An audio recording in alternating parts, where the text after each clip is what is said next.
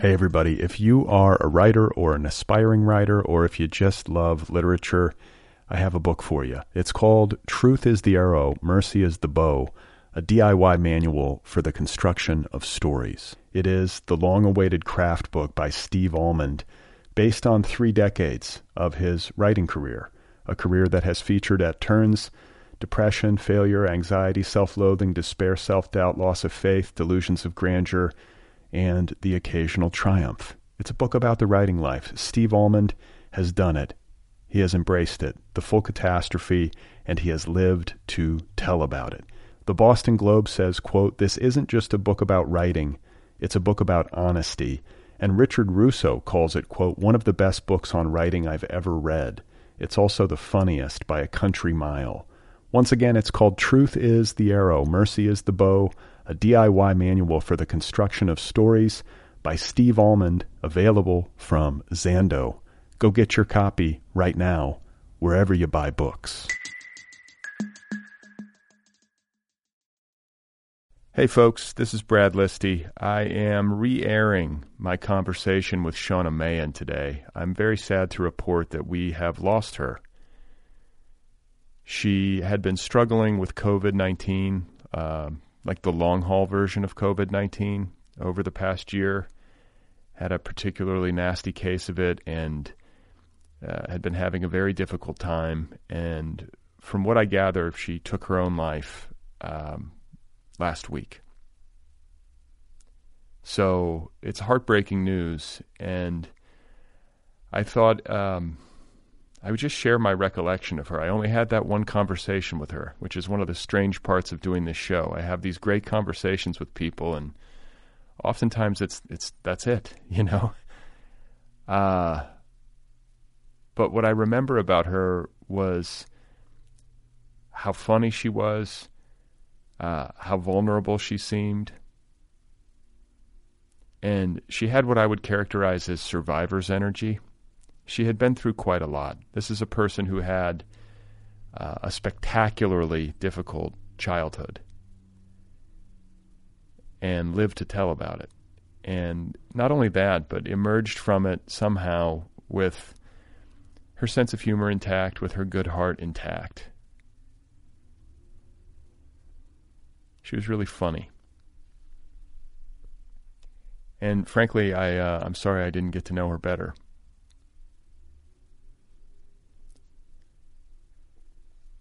So if you're out there and you did know Shauna and you're grieving her loss, I send you my deepest condolences. I'm so sorry. It's terrible to lose anyone. It's always terrible to lose someone. I think it's extra hard in some ways to lose somebody to suicide. So my heart goes out to you. If you did not know Shauna Mahan, you should read her book. She left behind a beautiful novel. It is called Oh, You Pretty Things, and it is out on Dutton. So get your hands on that. It's Oh, You Pretty Things by Shauna Mahan. So having said that, I think I'll just get to the conversation.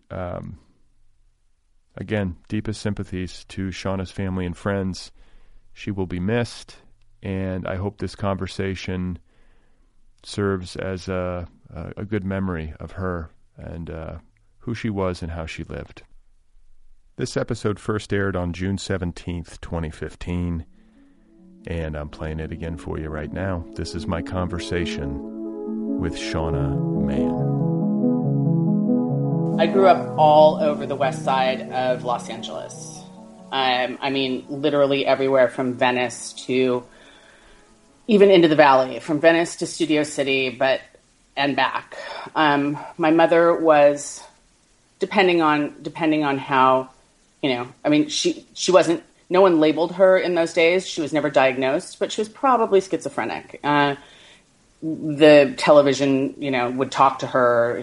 We would throw the television set out every few years or every few months because, there were voices telling her that, this was going to happen or this was bad, and she would freak out and throw the TV away.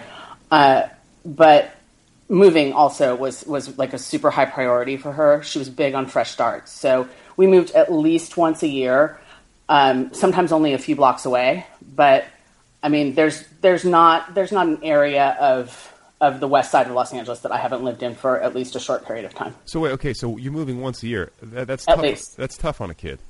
Yeah. Yeah, and then does your was it like, was your mom in addition to like hearing voices from the television, was she thinking like the place that we're in, it's got a bad energy, it's haunted, and then we got to go somewhere new? She wasn't super juju-y like that usually, although she did believe in aliens.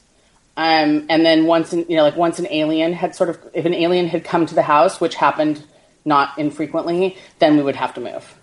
Okay. So aliens. And you're how old hearing this? You're like, what, 5 years old? 6? From the earliest I can remember. And what are you thinking about these alien?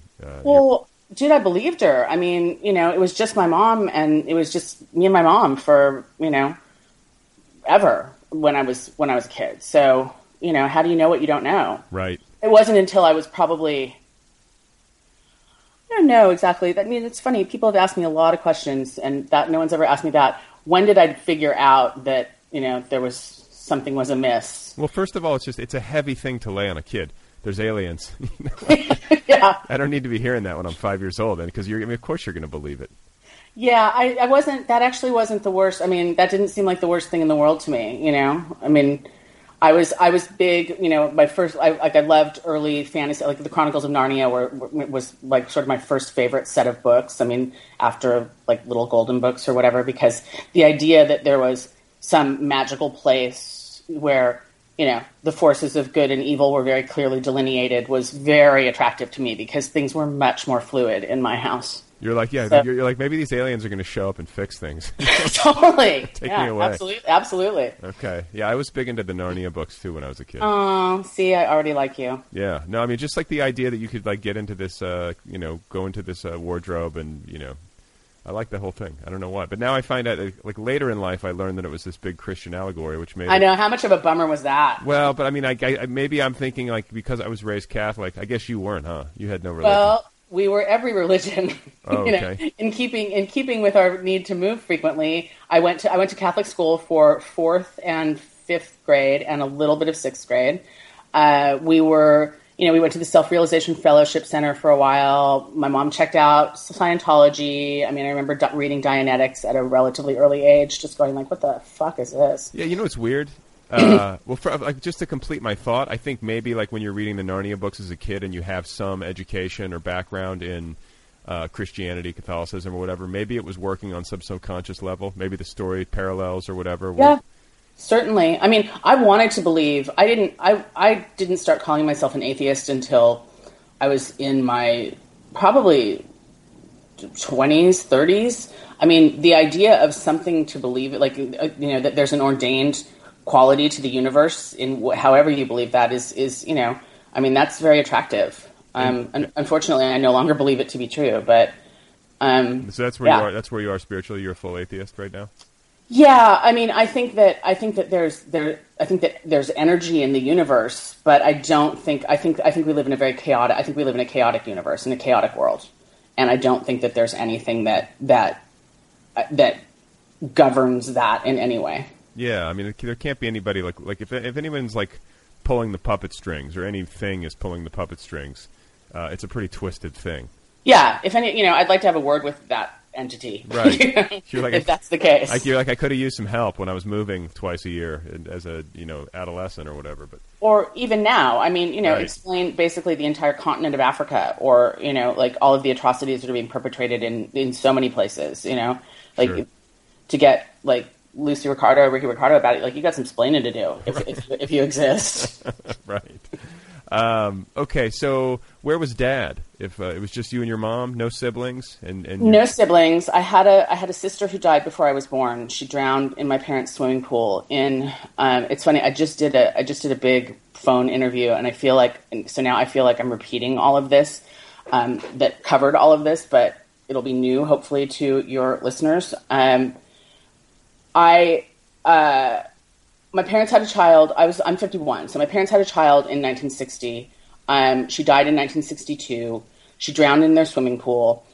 The story that I believed my entire life was that my mother had been cast as Ellie Mae on the Beverly Hillbillies, and my parents were having a party. And my mother was in the kitchen with the caterers and she looked out and saw something floating in the pool and she thought it was one of my sister's dolls and went down to get it. And it was actually my sister. And they lived in Coldwater Canyon at the time. And, the paramedics were called and it was too late. And then the party guests started arriving. Story I believed my whole life. After my mother died, she killed herself in 2000. She was homeless. Oh. After, sorry, thank you. That's very sweet. I'm now lying down. I've put you on the couch. Yes. There's going to be a bill later. I'll send you my bill. I'm not inexpensive. Anyway, that turned out to be completely untrue. But I didn't know that until after my mother was dead, and I had a lunch with my father, who I saw very rarely, both in my childhood and in my adulthood, for two very different reasons, which I'll explain if you care to hear them. But sure. So I was having lunch with my father in 2005 or something, and it was right when I was just starting to write. And I said, so what happened? And his story was completely different. They were drunk, they were fighting, which honestly sounds like so much closer to the truth. And, forensic evidence shows that in fact she was not ever in the running to be on that show. But drunken fighting and not paying attention and my who would have been my older sister drowned. And then my parents got pregnant with me probably 3 days later. I was literally born 10 months later. So kind of doomed from the gate, God, in terms of healthy young childhood. Right. I have no early memories of my father at all. So were your parents drinking a lot? I mean, your mother, you said, was mentally ill, or probably was, but was undiagnosed. She was definitely mentally ill. What her condition was is will be speculation. We'll never know. But certainly every therapist I've ever had is schizophrenic of one form or another, possibly paranoid schizophrenic. Which again, armchair. You can't. And was it exacerbated with substance abuse? Absolutely. Okay. She was staunchly anti-drug, except for Valium, because my childhood pediatrician, who was a dear friend of hers, prescribed them to her, and she drank pretty copiously. Okay. So, but the thing too, I'm thinking is that you go through something horrible like that she must have been carrying an enormous burden of guilt. Of course. I can't even imagine. Maybe that. I guess that can. I guess what I'm getting at is that when something really traumatic happens to somebody, something that heavy that they carry around, that can factor into or trigger a kind of mental illness or a break. I could see. I'm speaking completely. With no authority. I have no medical authority here, obviously, but it just seems to make sense to me. Something like that could have been a big part of the equation. Absolutely. And from everyone's account, she has and had, one has died, but she has siblings. By all accounts, she was eccentric at best throughout her own childhood and her, adolescence and adulthood. But for sure, how can you not?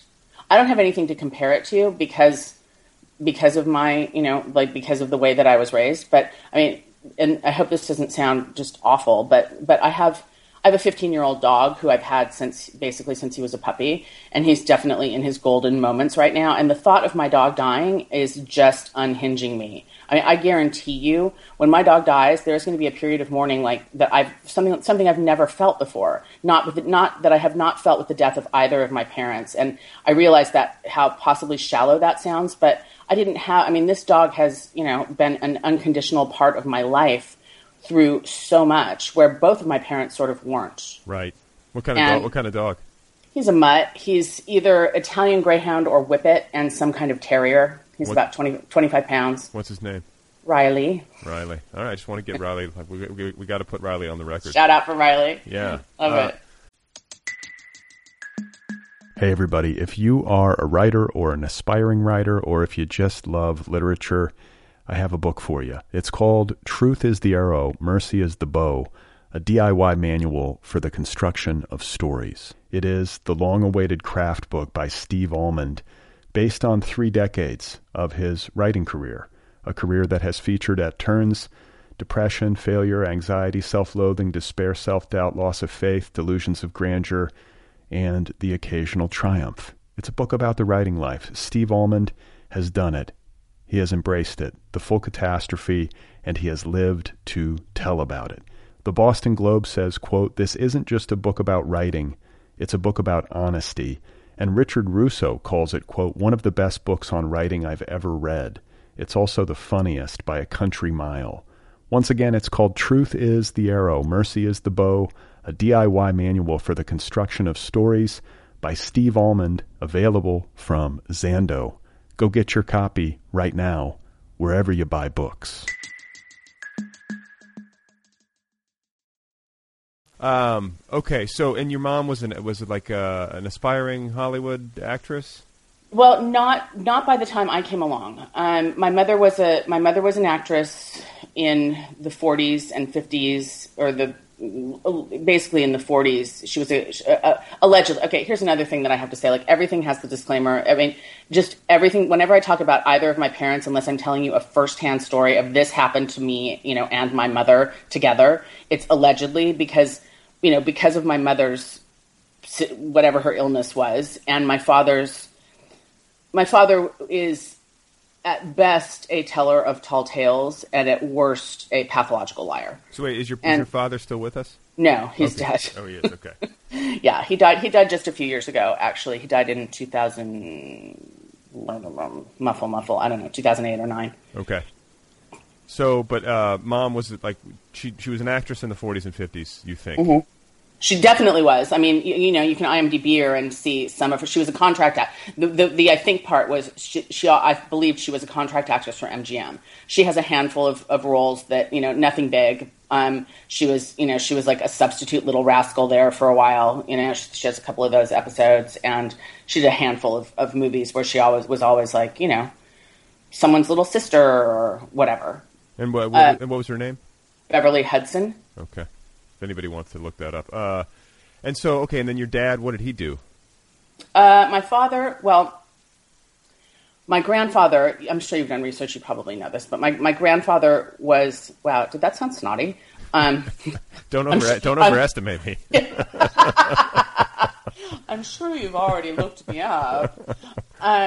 My grandfather was one of the founders of the Screenwriters Guild, which was the original, the precursor to the Writers Guild that exists today.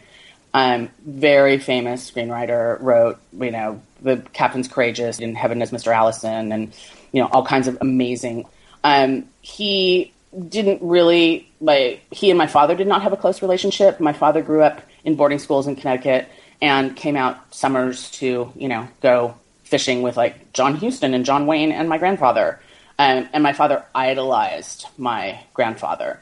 So tried, of course, to follow. What was your grandfather's name? John Lee Mahan. Okay. Are you frantically? Are you? I'm Googling. Yeah, I'm Googling as we speak. Right? I appreciate a podcast that flies by the seat of its pants. Oh, absolutely. It's my MO. So, but you have some Hollywood bloodlines. For sure. Okay, and so you grew up knowing that.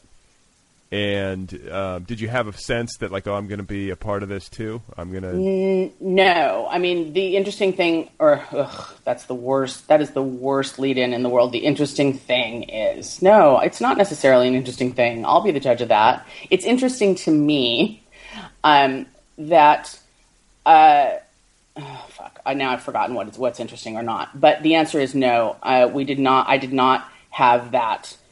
There was no expectation on my part. There was always a deep yearning. I mean, fame was absolutely a family value in my house, and my mother, by the time I was growing up, my mother and I lived, as I said, in a series of, basically shitty one-bedroom and studio apartments all over the West Side. While my father remarried briefly, a relatively wealthy woman, I assume, because they lived in this, really sort of fancy little castle house up in the Bird Streets. And my grandfather, of course, was sort of firmly ensconced in his Beverly Glen ranch house that, that all of those films purchased for him, although he was basically retired at that point. And my mother's sister married a very well-known character actor of the time, Keenan Wynn. And so they had, like this big, giant old house in the flats of Brentwood. And, we were always like, which one of these things is not like the others? Right. And so it always seemed, sort of looking at that. And of course, they of course had all of their own problems inside of their own homes, which I was not really privy to, but occasionally privy to, but mostly not. But the grass always seemed so much greener. And my mother was very, very bitter that, like her ship had sort of, sailed in and then sailed out and left her on the dock. So although she didn't aspire for me to be an actress, which I don't know if you've read the book, but don't answer that. I don't want to know if you've read the book. I'm assuming that you've read the book and adored it. Absolutely.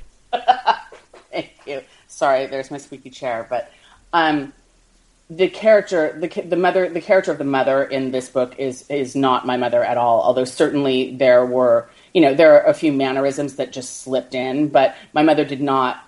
My mother wanted me to have an education. My mother did not want me to have a Hollywood life. So she had that value for you too. I mean, absolutely. Okay. Yeah, she wasn't. There are no angels and devils. Yeah, it was a crazy, traumatic, fucked up, hard childhood. But there are also benefits to having. But you also had like proximity to all this affluence too, which is a weird way. It's weird to have. Relative affluence, right? Absolutely, and I honestly wouldn't wish that on anyone. No, I was just gonna say it's actually especially hard to be not affluent or poor, to put it more bluntly, but to have access and proximity to those who aren't, because it heightens the difference. When you actually get to see what you're missing, it makes it harder. Sure, I know, absolutely. And particularly, when you're a kid, when I was a kid, when you are a kid, I'm speaking in generalities, but for me, I always went to very fancy, I went to a string, mostly, of very fancy schools that were usually on, and again, allegedly, but on full scholarships. If I wasn't on a full scholarship, I have no idea where we obtained the money, because my mother was basically a secretary and unemployed for all of my childhood and adolescence. Well, who was like? What about you? What about your grandfather? Like, he had some money, wasn't he taking care of you? No, he was not. He did not. I saw him very rarely, and he had such a fraught relationship with my father. My father would come and pick me up and sort of take me over there as like a prop. Yeah, he's like, I need a buffer. Yeah, look, I need a buffer. Totally. And my grandfather was very kind to me. I think that sort of tends to happen, or at least I watched it happen with my father. Like, my father was an asshole, and and I understand why my father was an asshole, because he didn't get the tools from his dad, and he didn't go out and forge those tools himself. So, I understand why my father was what he was, but my father was not a great father when I was growing up. But the later interactions that I had with him, as infrequent as they were, he had a longtime girlfriend. They were together for 40 years before he died. And she has 4 sons, and they now have children. And he was sort of great with those grandkids. Right. And it's like, I get it. Like, it sort of skips, like, you don't feel the pressure. It skips a generation, like you skip that generation where you don't feel like you're, like you're make or break. I don't know. I was gonna go off onto a tangent of like why I think my father was the way he was with me, but that's like it's boring. I don't want to do that. But okay. So then, you're living with your mom most of the time. I'm starting to understand clearly why you would drop out of high school. You just had to get out, right? Well, yes, and there were. I started self-medicating too. My mother. The good parts of living with a schizophrenic woman are that, she comes home on New Year's Day and says, like, we're going to go get you a pony. and so you draw, like, which get me a pony means we're just going to go ride a pony. She can't actually buy me a pony, but the talk of it all, like, or like, get in the car, we're going to San Diego. And, she was very spontaneous and, there were those sort of things that were sort of magical. Like one night she stayed up all night, and something that, these are all pieces too that I feel like I'm cannibalizing because I've worked on a memoir, which is not this book, but there's this other book, this memoir. That I was going to say, you need to write a memoir. If anybody is qualified to write a memoir, it's you. Yeah, thanks. You and Alexandra Jacobs. I don't know if you read the New York Times review. I just had a review in the New York Times this past Sunday, which, thank you, New York Times. My third on this book, which is fucking amazing and unheard of, and I cry. I'm probably going to cry just thinking about it right now. But this last one was a little less than kind. She had some salient points, but at the end she said, I wonder if there's not a memoir in here. Right. It's like, well, yeah. Like we're working on it. Yeah, you're like, just you wait, Alexandra. Yeah. Wow. So, high school, dropping out, things coming to a head at some point. Well, so understand, I had gone from 4th grade, 5th grade at this Catholic school, a moment of public school in 6th grade, and then my mother, and I was scholastically, I was a gifted child. I think, for sure, like years of bad decisions and hard living have put me much more onto the level of just sort of average, but without question, part of the reason that I was getting these scholarships at all these fancy schools in town was because I was gifted. What Scholastically. What schools are we talking? Well, the first school my elementary school was Carl Thorpe, which is this little $30,000 a year school on San Vicente in Santa Monica. And when I went there, they skipped me from kindergarten right into the 2nd grade, and that didn't work out well for me. Again, which one of these things is not like the others, both economically and size-wise? What, you were a big child? No, I was not a big child. I was a small child. So, I was a normal sized child, but when you take a kid from a kindergarten class and put him into a 2nd grade class, like from a 5-year-old to a 7-year-old. God, how horrible is that? I was immediately thinking like, wow, they're judging kids in 1st grade. And they're like, hey, fat kid. Yeah, Jesus. I was like, wait, Brad Listy. And I am a large woman now. I was like, Brad Listy, did you just call me fat? No.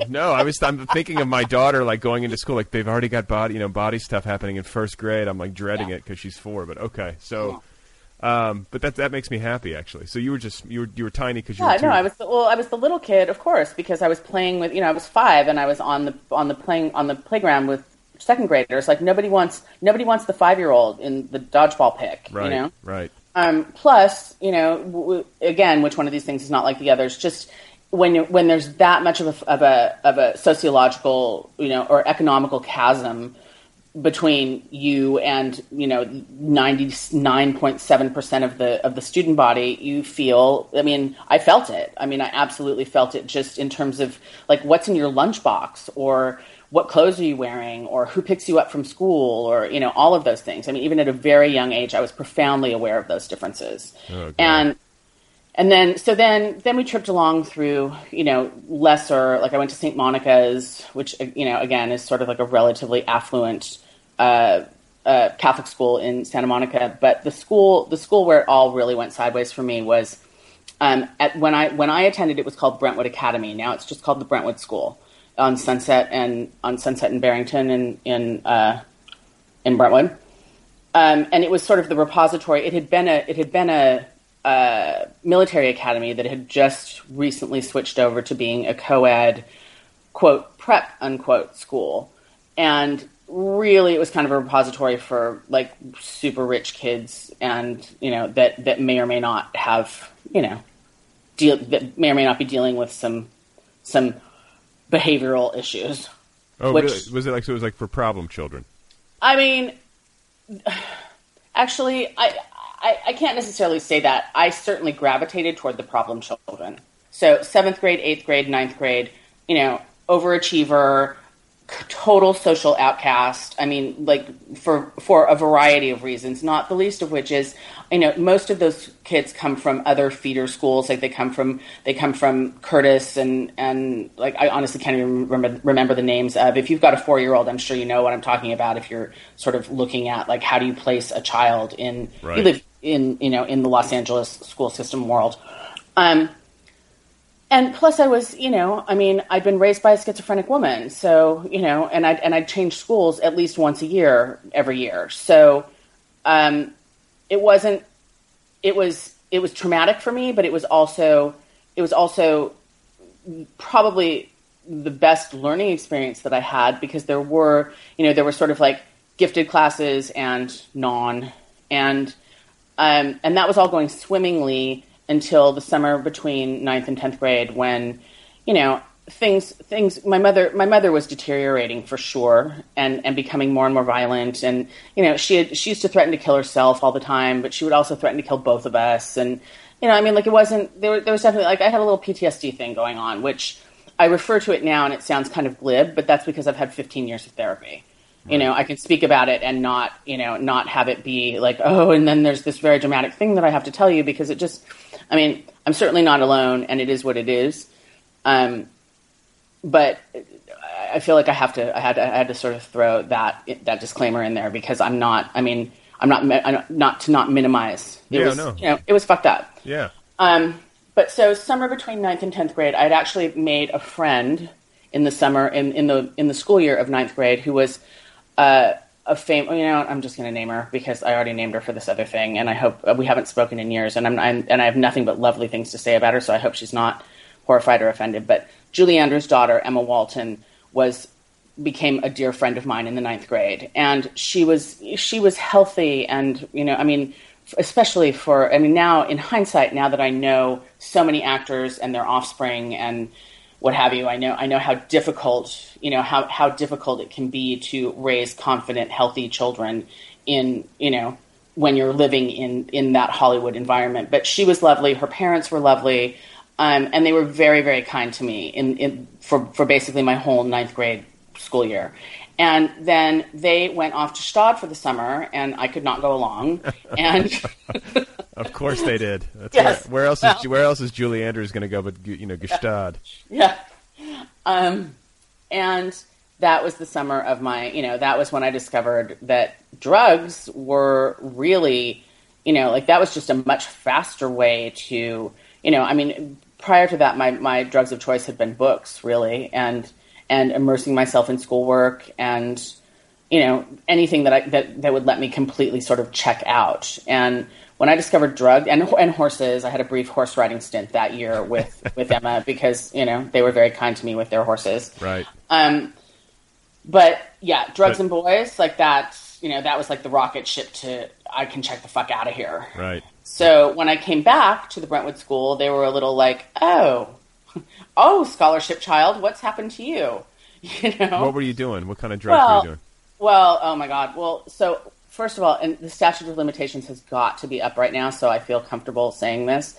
I mentioned that childhood pediatrician, who, by the way, we lived with for a while. And side note on him, he was this lovely gay man who was completely closeted, because it was, when I was a kid, it was the 60s, but now we're moving up into the 70s.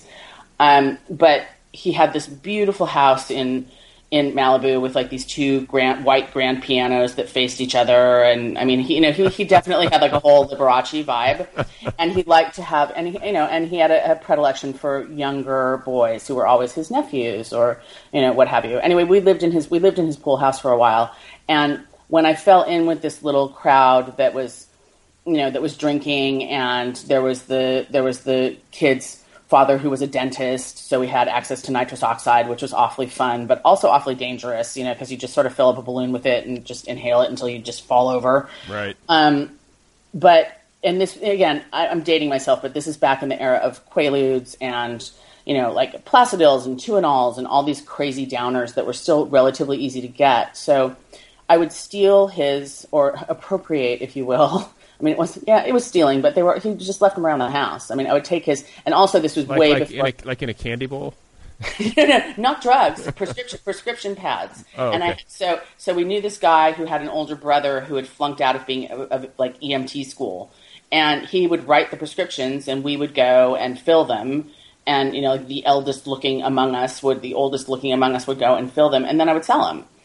And take and also copiously take them. So I was taking anything. I was not a Coke girl, although I dabbled. I had my moments, but not a Coke girl. But definitely like any downery kind of thing that would just that would create a scrim between me and the outside world. I'm in. Yeah. I was a horrible drinker. I was like I would drink 2 beers and throw up in the back of like whoever's BMW. Sorry. So drugs. Did it ever get to the point where you had to get sober?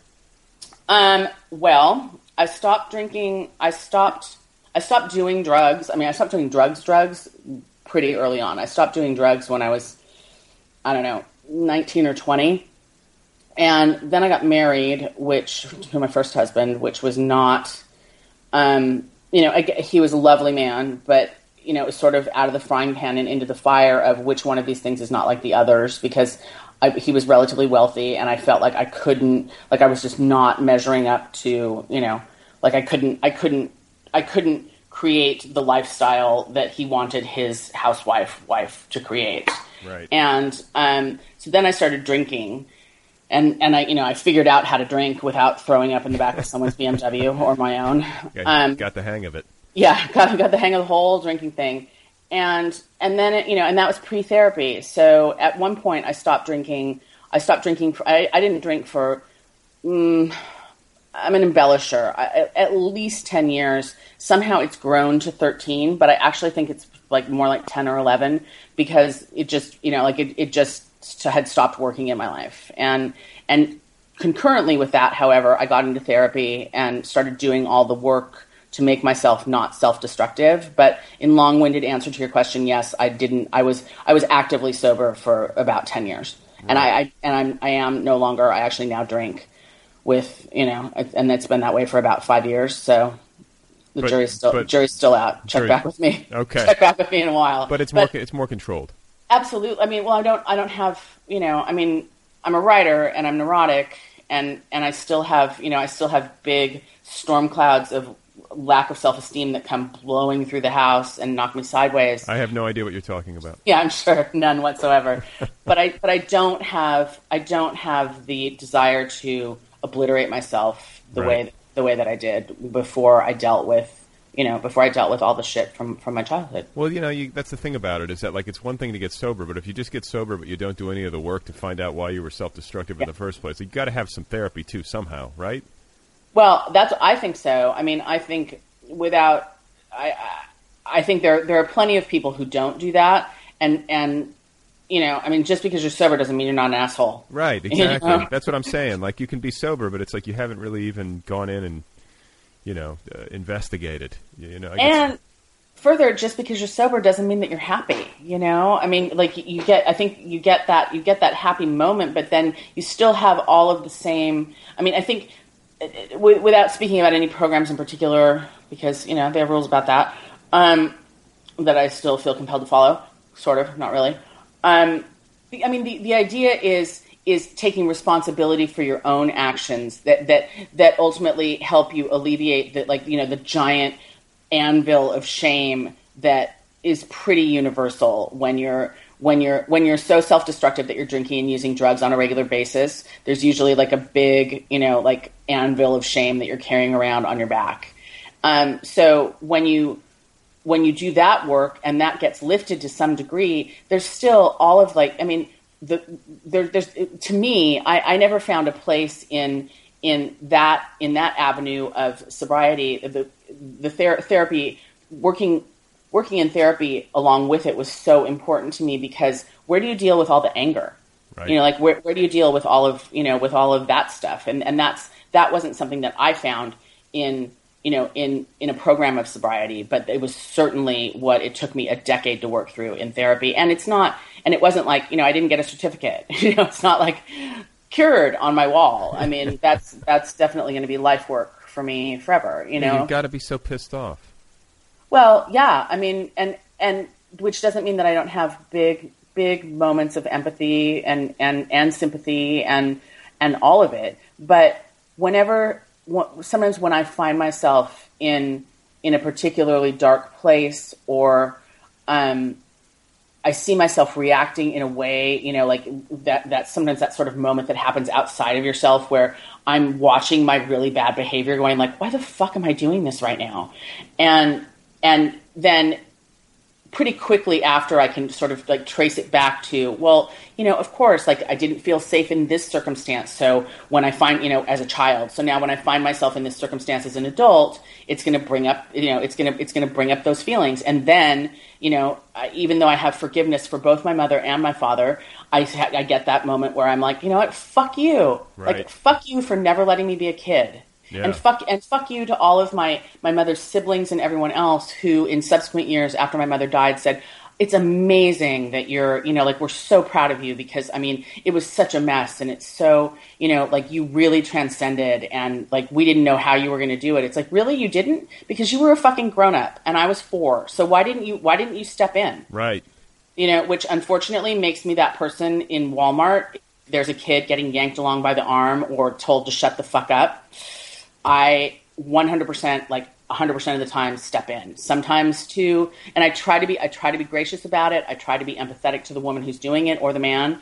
But I mean, like, I can't. I feel like if you're not part of the solution, you're part of the fucking problem. Right. Right. I like that. So, People need to take more action and do something rather than just think about it. You know, I think that. For whatever reason, it's hard, though, to get people to do it. It's like there's something – I think about this with regard to social justice issues or poverty or whatever. It's like – and I think about it about myself. It's like I could be doing more. Like I think about it a lot, but there's some – you know, it's hard to take action. And I think at the level of personal inconvenience, people tend to balk, you know. It's like you got to be willing to make sacrifice. You got to be willing to experience discomfort, you know, whether it's like – because it's uncomfortable to go up to somebody in Walmart and be like, excuse me, you know, like – and to kind of insert yourself into that situation. But, yeah, you know, I'm glad you do. I usually go to the kid. Like I usually go to the kid and get down on the kid's level and go like, hi, sweetheart, and get ready, you know, like also with eyes in the back of my head that I'm potentially about to get hit, which, by the way, no one has ever done. I've had women tell me to fuck off and get the fuck away from their kid, you know, and then I've turned and said, like, are you okay? Can I get you something? Like, I know this must be really hard, you know, but a few other times I've been like, you know what? Like, you're scarring your fucking kid for life. Right. Just think about it. Yeah. You know? So what happened with your mother? Like, what happened to her once you left home? Well, I left home at a relatively early, okay. How much time do we have? Because, dude, I could do this all day long. Well, no, I mean, you know, we have some time. I'm going to give you the Reader's Digest version. When I was 13 and I was still attending the Brentwood School, it was that summer. It was that fateful summer between 9th and 10th grade. I had a boyfriend and I got pregnant. And I had an abortion. And at some point, somehow in there, my mother had lost a job and was losing her apartment. So she came to live with my boyfriend and me and I, and wait, where were you guys living? Also in Brentwood. My mother was living in an apartment that she was managing in sort of Baja Westwood, and my boyfriend, whose name, well, I'm not even going to say it, but it was such a great name, not appropriate. Don't want to do that to him, but it was like one of those names, like, oh, they named you after a president, like literally first, last, and, you know, first, middle, and last name. So wow. Okay. Yeah, Richard Nixon. Right. So my boyfriend Richard Milhouse Nixon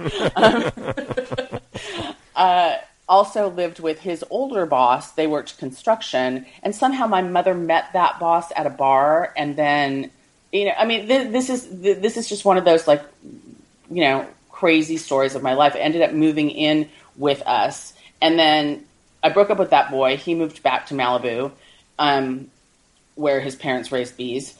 And the other guy wanted my mom out. And so we tracked down my father, who I had not seen in years. And my father was living with the woman who he spent virtually the rest of his life with and one of her sons. and having like a whole, life. He was working as an editor. My father, which we never, and so I never finished with that. But my father was sort of a failed everything. Like he was, he had directed one movie. He wrote a bunch of screenplays that didn't sell. He had moderate, like he was able to make a living as a film editor, but nothing, nothing transcendent. Like he wasn't like Woody Allen's right-hand guy or anything, Right.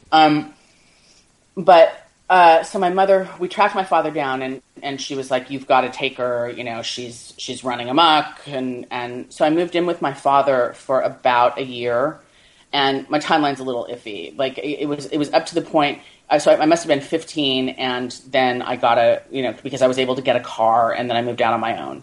And my mother just sort of scattered to the winds at that point. And later she moved to Las Vegas with her older brother, who had been a very successful prop master in the business in Los Angeles, but also an inveterate gambler and kind of bookie.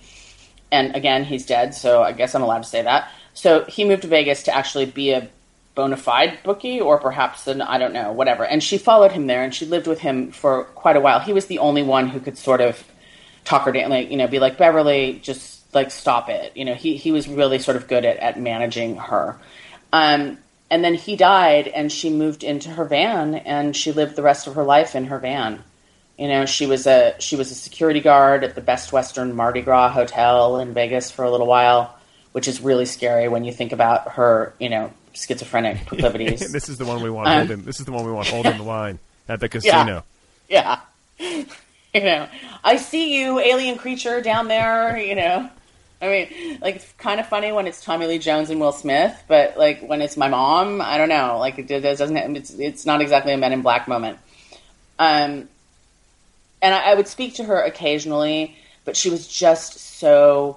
Like she had deteriorated to a point that she barely made sense. I mean, everything was conspiratorial and I tried. I mean, I tried to get her help. I tried a few different things. She didn't want it. And anyway, so we didn't speak forever, and until I got the call that she had run her van that she was living into the side of a building in. One of those shitty like bars that doesn't have any windows, like off the Strip in Vegas. That's what she did. Yeah. Just no seatbelt, just drove at a high speed. Yeah, just drove it. Yeah, drove it straight in. Good God. Yeah. Okay. Which was what she'd always threatened to do to both of us. She'd always said like, well, we can. She has a few like grandiose statements, and occasionally I find myself making them, and also mispronunciations. Like she called espresso demi-tasse, but she pronounced it demi-tasse, which I carried with me for like a super long time, and until someone had demi-tasse, like what the fuck is that? Or she would also say, it's time for us to shuffle off this mortal coil. Also, she used to say when I was a little kid, it's a great day for the banana fish. And it wasn't until I read J.D. Salinger. I mean, the first time I read that book, are you fucking kidding me? I know. Oh my God. Wow, that is terrible. How troubled.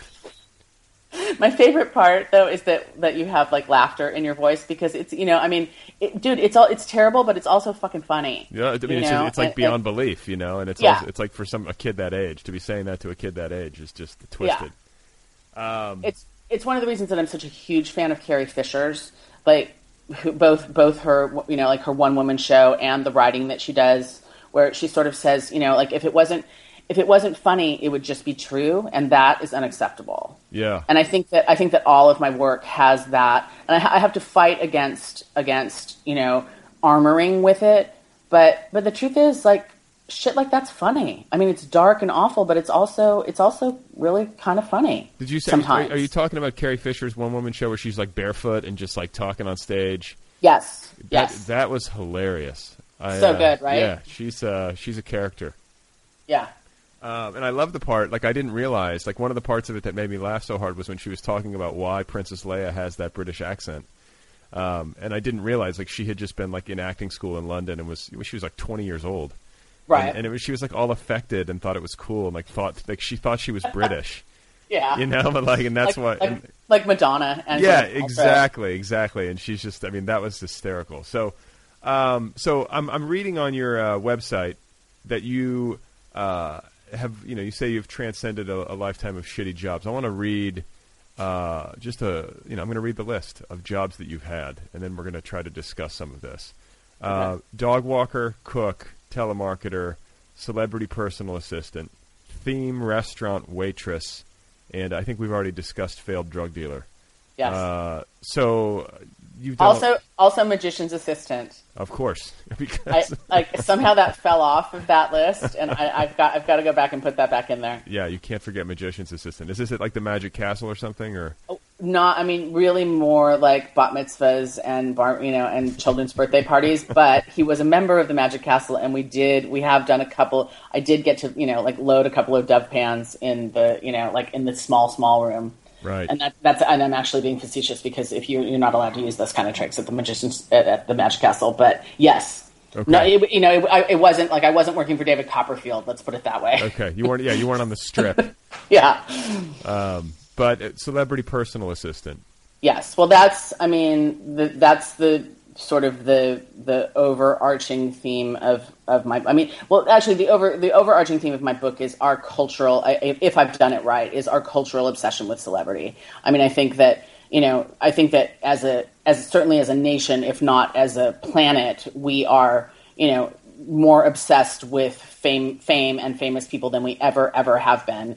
And I think part of that is the advent of, the immediacy of social media and how everyone is paparazzi and how everyone is a reporter, because you can just, pop up on your blog and be like, here's a picture that I just saw of, so-and-so, taking a leak in the alley behind Dantana's, whereas 30 or 40 years ago, that stuff was much more controlled.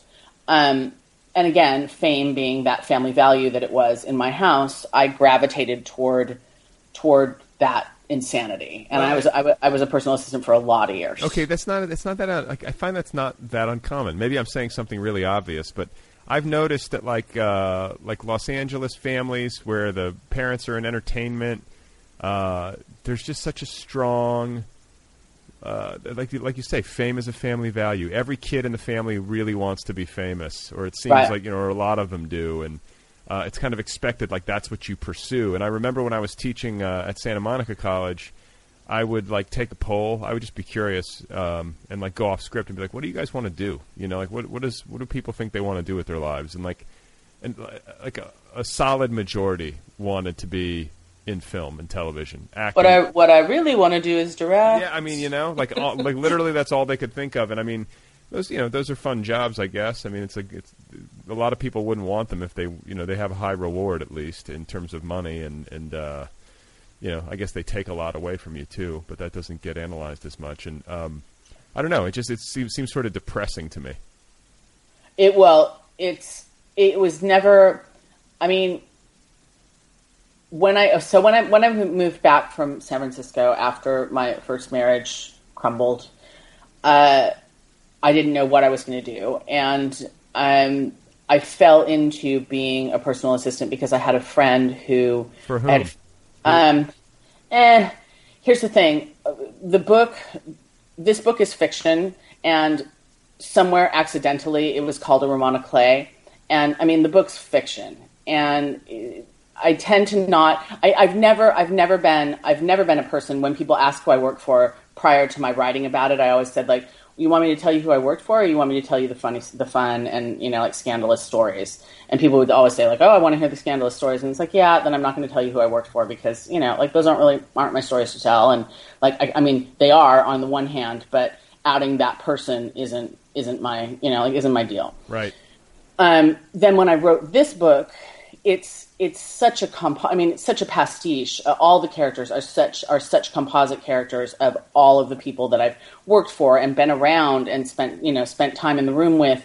And so if I tell you who I worked for, then inevitably, not you, but how I feel about this book is if I say who I worked for, then you're going to assign that person to a character in this book, and that's that does both that person a disservice because it's not true, and B, like you're doing yourself a disservice because you should be formulating your own, like your own idea of who that person is in your mind. I gotcha. So, but let's just for the sake of the podcast, like you have worked for actors, directors.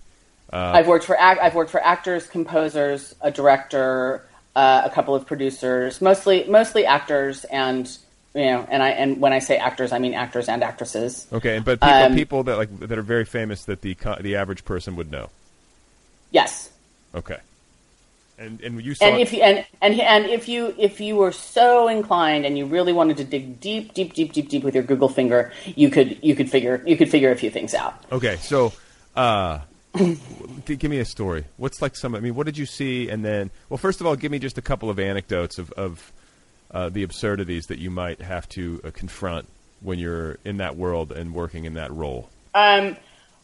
One of the worst things that I personally have ever had to do is collect a stool sample, by which I mean stand outside a bathroom door and have a bag of human shit handed to me, but then take it and put it into, like it was a parasite test. So there are like 5 little tiny vials that come with like little tiny, like almost like cocaine scoops from the 70s, that are in the lid of each one. And so you sort of have to dig in, and there's fluid in each of those 5 vials, and you have to like scoop the poop into the little vial and then shake it, agitate it for 90 seconds, and then put it in its own little case, and then of course it has to go like directly to the lab.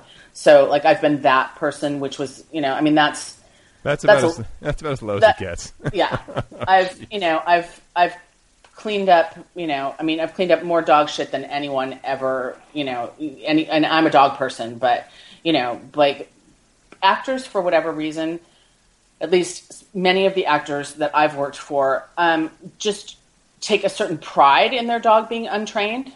And it's like, really? So there's just dog shit all over your floor all the time. There's usually a few people working in the house, but it's like, like princess shit on the, Obeson rug again. It's like, really? Because every time I have to have that fucking thing cleaned, it's $1,000. And then it's like, why are my household bills so high? Dude, because your dog's untrained and you let him shit on the rug every 5, and also stop feeding him people food. Right. Yeah, people who don't train their dogs properly. Like you talked about interrupting people in Walmart who are mistreating their children or whatever. If I see somebody, like one of the things, it's a weird pet peeve, but somebody who repeats a command to a dog who's like, sit. Yeah. Like, I'm just like, no, like I have to stop. And you're basically training the dog to not respond to you on the first command. You're training the dog that he does not have to pay attention to you. Yes, exactly. For at least the first 4 or 5. Yeah, it drives me crazy. It drives me crazy. I don't understand why people even have pets if they're not going to take the time to like properly, because here's the thing, just to get on my soapbox, if you don't take the time to properly train your dog, you're making the dog's life worse. Yeah. Because no one's going to want to be around it. They're going to think it's annoying. Well, and I think the same could be said for children, although I do not have any, but you see that behavior, you see people where, it's like, mommy, can I have this? Mommy, can I have this? Mommy, can I have this? No. Well, okay. It's like, yep, you just pretty much taught your kid that if they just push it, they're going to get it. Yeah. No, you got to draw the line. So, I wanted to hear like an anecdote, and then the other part of that question is like having gone through these years working as a personal assistant and seeing, celebrity and privilege in close proximity, like hyper celebrity, hyper privilege, or whatever. Mm-hmm. Is there something you learned like about these kinds of people? Are there like general takeaways about like who they tend to be personality wise, or what the life does to them, or do you know what I'm saying? Like, what did you learn? One of the things that I learned that was relatively surprising to me is, and again, this is empirical evidence, but it's anecdotal. It's no data here, just anecdotal. But I find that the cooler the person appears on the outside, like the more of the people they appear to be on the outside, the more neurotic they are, for sure.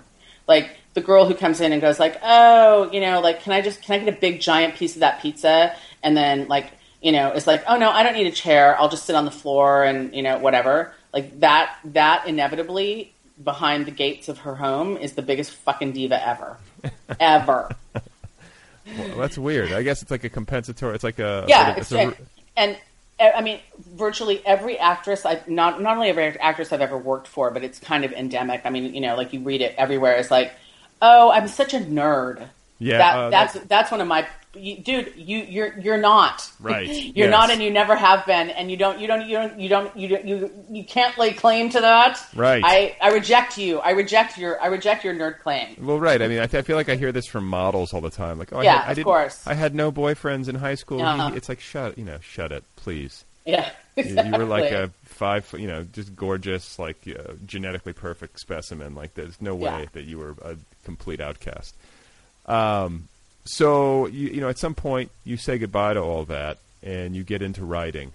I'm curious, like, was this something that you always had in the back of your mind that you wanted to do and it just took you a while to get to it? Or was it something that kind of dawned on you later in life and you picked it up and realized you had an affinity for it and it was something you enjoyed? This is our Barbara Walters moment, because I rarely am able to say this in any incarnation without somehow getting teary about it. But here it comes. I didn't think that girls like me got to do things like that. I mean, I was an avid reader from the time that my mother taught me how to read. My mother started teaching me how to read when I was 2. When I hit kindergarten, I was reading fluently. Like, she was like, okay, bedtime stories are over for you. You got this. Like, I'll be on the sofa bed with the Chablis. Here are the books. Like, knock yourself out. Which, I mean, to some degree was a gift. Right. I mean,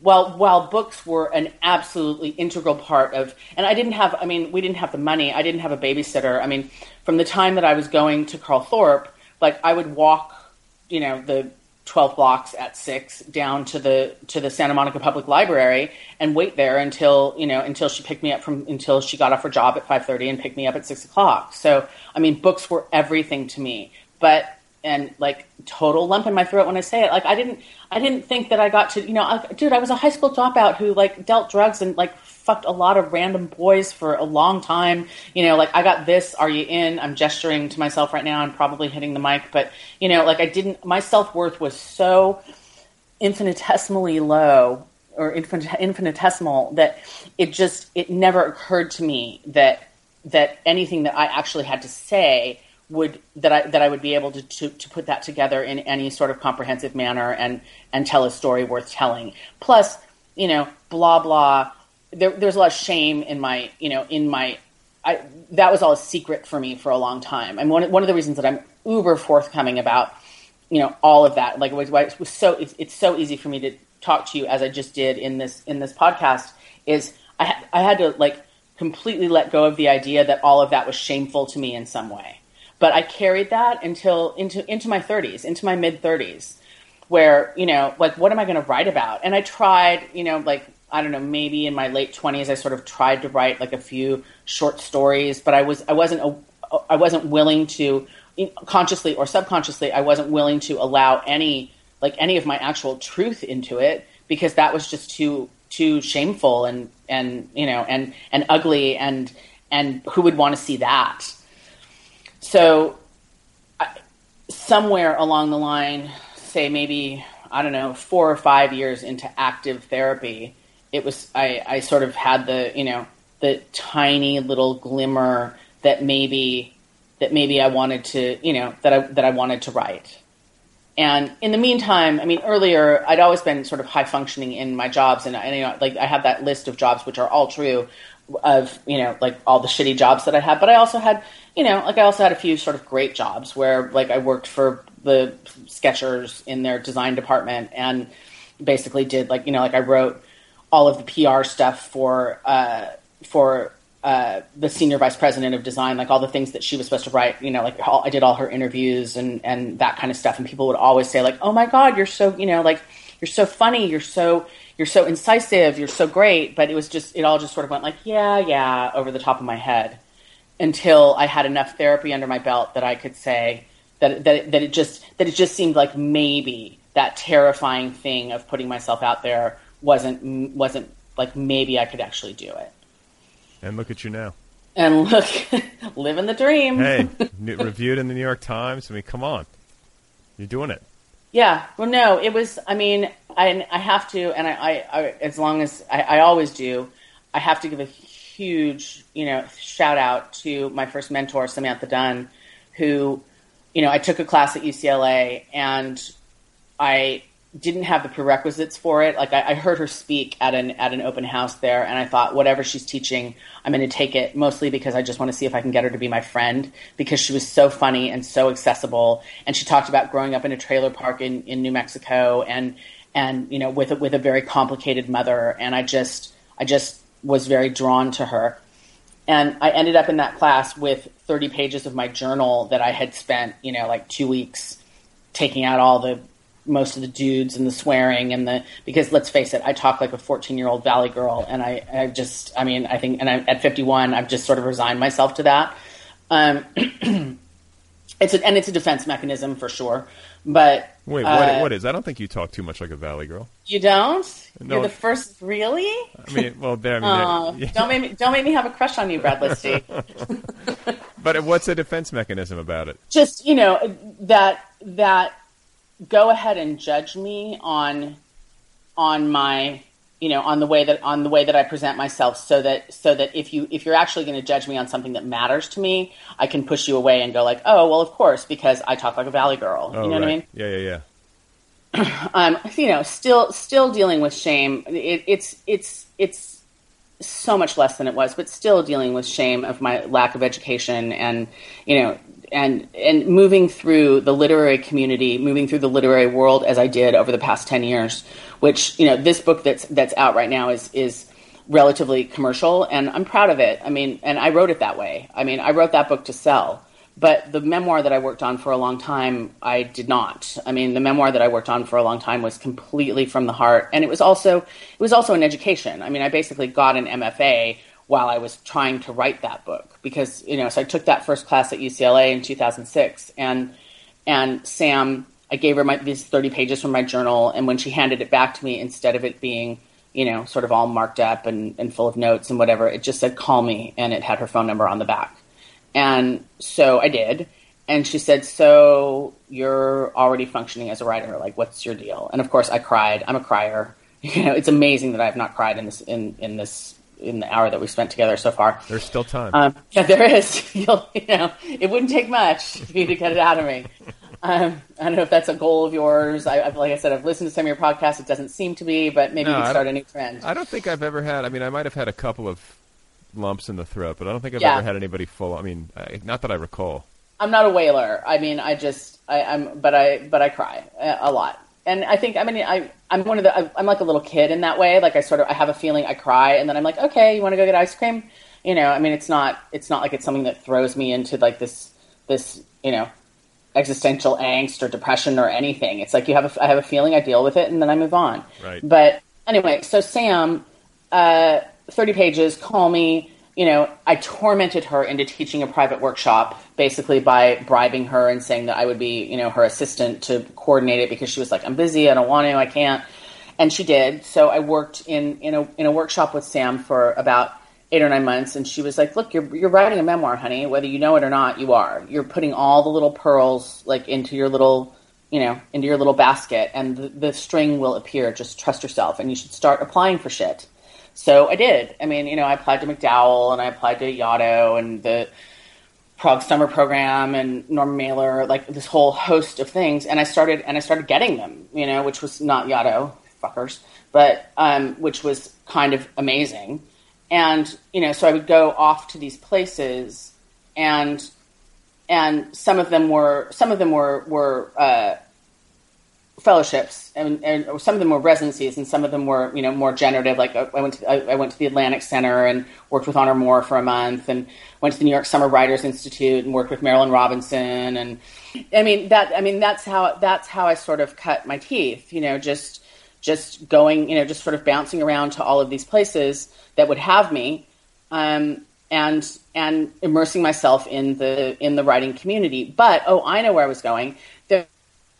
People, so first trip to MacDowell, and only at this point, 2007. I've got 50 pages under my belt, And I roll up, and I'm there with Andrew Solomon, and I'm there with Nam Lee and Bill Finnegan, and and a bunch of other people who, by the way, all three of those men, amazing. I mean, I thank them in my acknowledgments because they were so very kind to me. But then there's also the people who I will not name who are like, "Oh, you dropped out of high school in the 10th grade? That's interesting. So how did you get here? Over dinner?" Or, "Oh, you're writing a memoir. Well, you must have had a very interesting life." And just like there's literary citizenship that can help you grow, and there's lack of literary citizenship that can be very stunting. And I just feel very fortunate that I've had some exemplary literary citizens along the way who have been willing to just sort of hold their hand out. And like one of my benchmarks for after 5 minutes of conversation with you in a room, whether it's at AWP or, like whatever party we're at, and someone says like, "Have you read whatever?" And if the answer is no, and it's something that they're, it's something from the Pantheon and they're a fan of it, they'll light up and go like, "Oh my God, I'm so excited because it's this, this, and this." Whereas if it's a person who goes like, "Oh, you haven't?" Right. It's like, "Yeah, you're crossed off my list, dude." Yeah. Like, see ya. It's snobs. Yeah, fuck off. Like, right. Well, but I mean, you forged your own way, and to be honest with you, I feel like when it comes to doing this stuff, it's about reading and writing. It's about doing the work, and whether you do that in the context of, institutional learning, where it can be, that can work. Plenty of great writers have gotten their MFAs, or you do it on your own and you're self-taught and you find your own mentors, and you do the work independent of an institution. Either way works. That's sort of that's kind of the beauty of it. It's rare. It's a rare profession that can say that. So I applaud you for for persevering, because you were dealt a much tougher hand than most of us, and it's a great story. And I'm going to be looking forward to that memoir. I mean, I got to believe that memoir's coming. Well, it's it exists in pieces. It's in tatters under my bed, and now the question is, of course, do I move to that, or which is the love, is my love, is a love of mine for sure, or do I continue in the vein of this heartful, I hope, but breezy commercial work that, I'm not going to lie, has been very lucrative for me. Right.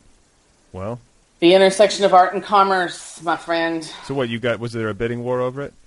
There was not a bidding war. There was a preempt. Okay. I was in the first person who read it was Denise Roy at Dutton, and she actually she said she wanted to acquire it, but had some suggestions about like some plot stuff that she wanted me to address, which was sort of, like, wait, you want me to address them before you buy it? I was wary about that, and there were a couple of other people in the mix. But I did go ahead and do that, and then she came back, and my agent sort of left me out of the, like, I didn't want to be involved in the moment by moment of that because I'm so neurotic about that stuff, and I try to drive the bus. But she ended up coming back and saying, like, here's this big fat preempt from Dutton, and and I was super happy to take it. Sure. After. All right.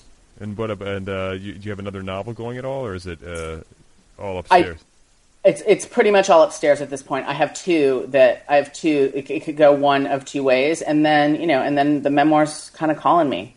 So I don't know. We'll see. All right. Well, I wish you well with it, and I thank you for taking the time to talk. It's been real fun, hearing your story, as difficult as it was at points, and it's like I said, hats off to you for doing what you're doing and for having such a good sense of humor. And thanks, Brad. I wish you well. And I can't wait to. Hopefully, our paths will cross again. We've met once, actually, but hopefully, our paths will cross again in the real world and soon.